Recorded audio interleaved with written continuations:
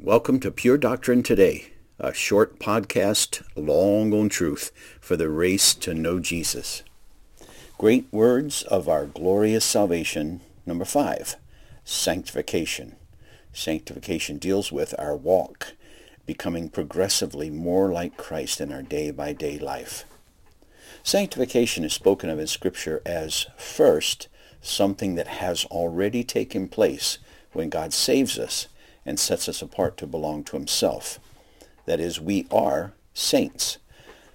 1 Corinthians 1:2, to the church of God that is in Corinth, to those sanctified in Christ Jesus, called to be saints, together with all those who in every place call upon the name of our Lord Jesus Christ, both their Lord and ours.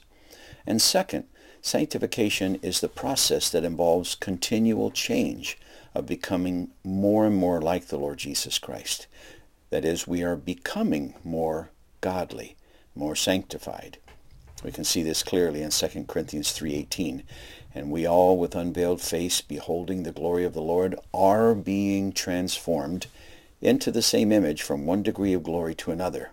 For this comes from the Lord, who is the Spirit.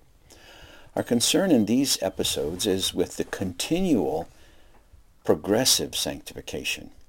We talked about justification having to do with our standing with God in Christ. Progressive sanctification has to do with our walk in Christ. But progressive sanctification, unlike justification, is not only a work of God, but also a work and responsibility of ourselves. Here, divine sovereignty and human responsibility come together. This is not true in justification.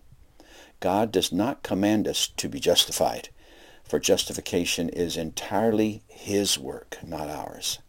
But he does command us to be sanctified, to be holy, because sanctification is both a work of God and a work of the believer. God has made us his holy people, his saints, but he also commands us to be holy as he is holy. Listen to 1 Peter 1, starting in verse 15. But as he who called you is holy, you also be holy in all your conduct, since it is written, you shall be holy, for I am holy. We can see this also very clearly in Philippians 2:12 and 13. Therefore, my beloved, as you have always obeyed, so now, not only as in my presence, but much more in my absence, work out your salvation with fear and trembling, for it is God who works in you, both to will and to work for his good pleasure. And we will continue looking at progressive sanctification next time. Thanks for listening.